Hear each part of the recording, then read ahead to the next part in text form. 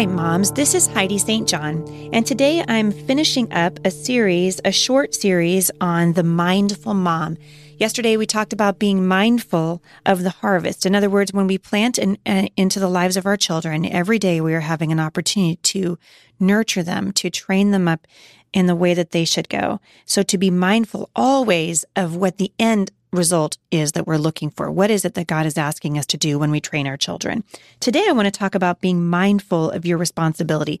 Let's look for just a minute at Ephesians 6, verses 1 through 4. It says, "Children, do what your parents tell you.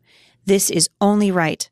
Honor your father and mother is the first commandment that has a promise attached to it, namely, so that you will live well and have a long life.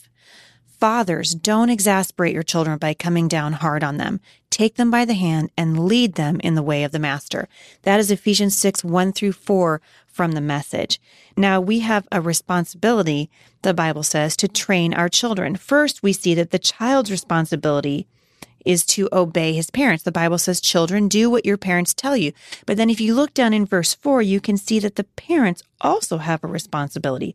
Our responsibility is to teach and train our children. We need to teach and train them. And I think often as parents living in the culture that we live in, the role of the parent is being diminished day after day after day. Everyone could probably share stories that we've heard. I've heard stories of children suing their parents. We hear all the time shows on television and songs that diminish the role of the parent and even make fun of and mock the role of a parent in the life of a child. But the Bible says it is absolutely paramount that we love and train our children. The wording here, and there are all kinds of verses about parenting in God's Word, but I chose this passage because of the wording in verse 4, the admonition that is given to parents, where it says, "Father, don't exasperate your children by coming down hard on them."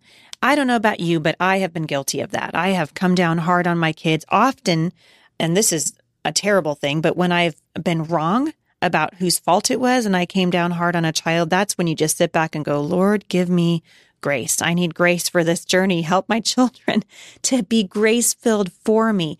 But the Bible says that fear of failure is not an excuse not to move forward. We are still commanded, don't exasperate your children by coming down hard on them. Take them by the hand and lead them in the way of the master. People have often asked my husband and I, how do we get our children to love God's Word?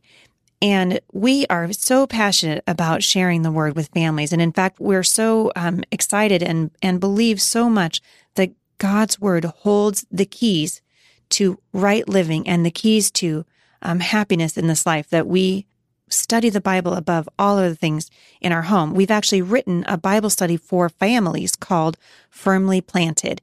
And the idea behind it is that parents can get into the Word every day with their children. The Bible says, take your kids by the hand and lead them in the way of the master. You can't make your children love God's Word, but you can offer them a cool drink of water from the Word of God. You can make it something that they love and something that they respect. And the way that you do that, Mom, is by modeling it first in your own life, allowing your children to see you and your husband in prayer, to see you and your husband going to God's Word for counsel, to see you and your husband talking about the things of the Lord with your children. And when you do those things, you are doing what we are commanded to do in Ephesians 6, which is take your kids by the hand and lead them in the ways of the Lord. And we don't do that in one stop.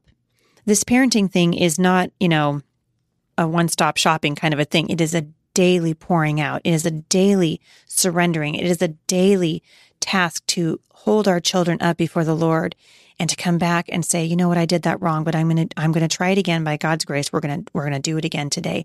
Trust God's Word when He says His mercies are new every morning, and then be mindful of your responsibility. 3 questions that you can ask yourself today. 1, what is my goal as a mother? What am I trying to accomplish in the lives of my kids? And then 2, how am I accomplishing it?